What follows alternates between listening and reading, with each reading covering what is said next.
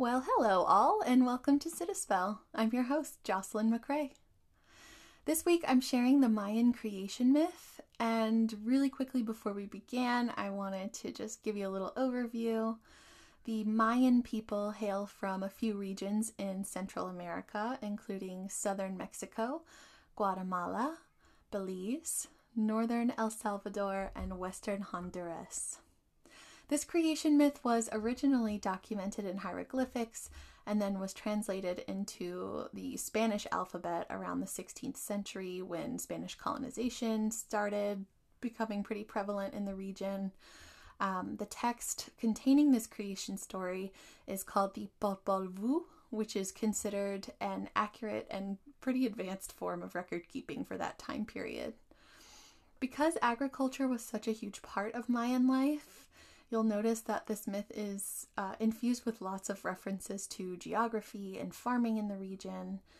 And the Mayan people are well known for being a highly advanced society, so a significant aspect of this was the community's success in growing and maintaining crops, particularly maize or corn. As usual, I have lots of resources for this information, but this week I wanted to actually share an adaptation that I found on the Smithsonian National Museum of the American Indians website. The installation is called Living Maya Time, and I just found this site to have a lot of really interesting information and about the culture and the people, and so I wanted to share that with you all. I'm going to link that website in the description. Come on in and sit a spell. It's story time.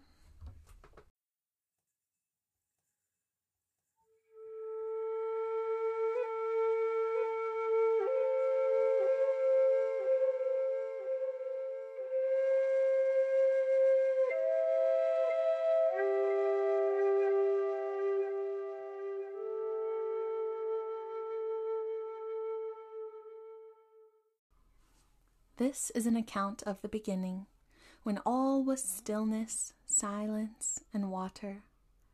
There was no light, no land, no plants, no people, and no animals. 6 deities, covered in green and blue feathers, lay in the primordial waters. The Framer and the Shaper, Tepu and Quetzal Serpent, along with Shpiakok and Shmukane. These deities helped Heart of Sky, also known as Huracan, create the earth. Their spirit essence and their miraculous power gave the earth its creative energy.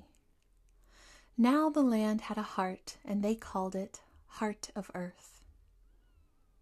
To separate the sky from the earth, they planted a tall ceiba tree, making space for all life.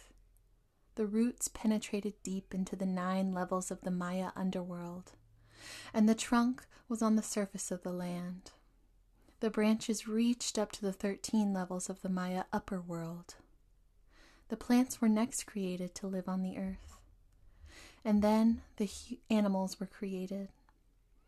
But the animals did not speak and could not worship, so the deities decided to create human beings from mud. But these first humans had no souls and were not good keepers of the days. They destroyed them in a great flood. The deities tried another time and created humans from wood. But the wooden people could not worship either, so they were destroyed as well. Those that survived are said to have become monkeys in the trees. The sky and the earth now existed, but there was no sun and no moon. A vain bird called Seven Macaw claimed to be the sun and the moon, but this was not true. So 2 amazing twins, Hunakpu and Shpalanque, defeated Seven Macaw by shooting him with darts. The hero twins were conceived when their mother, Ishkik, spoke to the decapitated head of their father, Hunhunanpu, who spit on her hand from a cacao tree. Hunhunanpu had been killed by the lords of Xialbaba, the underworld. The hero twins became great ball players, and to bring their father back to life, they challenged the lords of the underworld to a game in Shilbaba. The twins were permitted to play the ball game only after they had survived the dangerous trials set for them in the underworld. Using great skill and cunning, the twins won the ball game, and this allowed their slain father to come back to life as the Mais god. The hero twins left Shilbaba and climbed back to the surface of the earth. They continued up into the sky, becoming the sun and the moon. Now that the sun and moon were in the sky and illuminated the earth, the deities created the final form of human beings, using white and yellow corn. Corn is the precious substance that ultimately succeeds in producing true and enduring humans.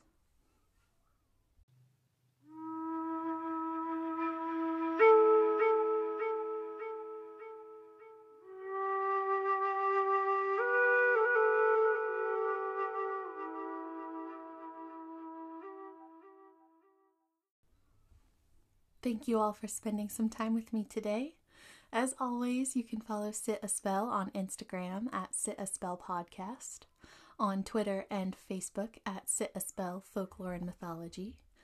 If you are so inclined, you can also support the podcast by clicking Support This Podcast in the description and following the link. If you can find the time and ability, I would also really appreciate if you would rate Sit a Spell on whatever platform you listen on.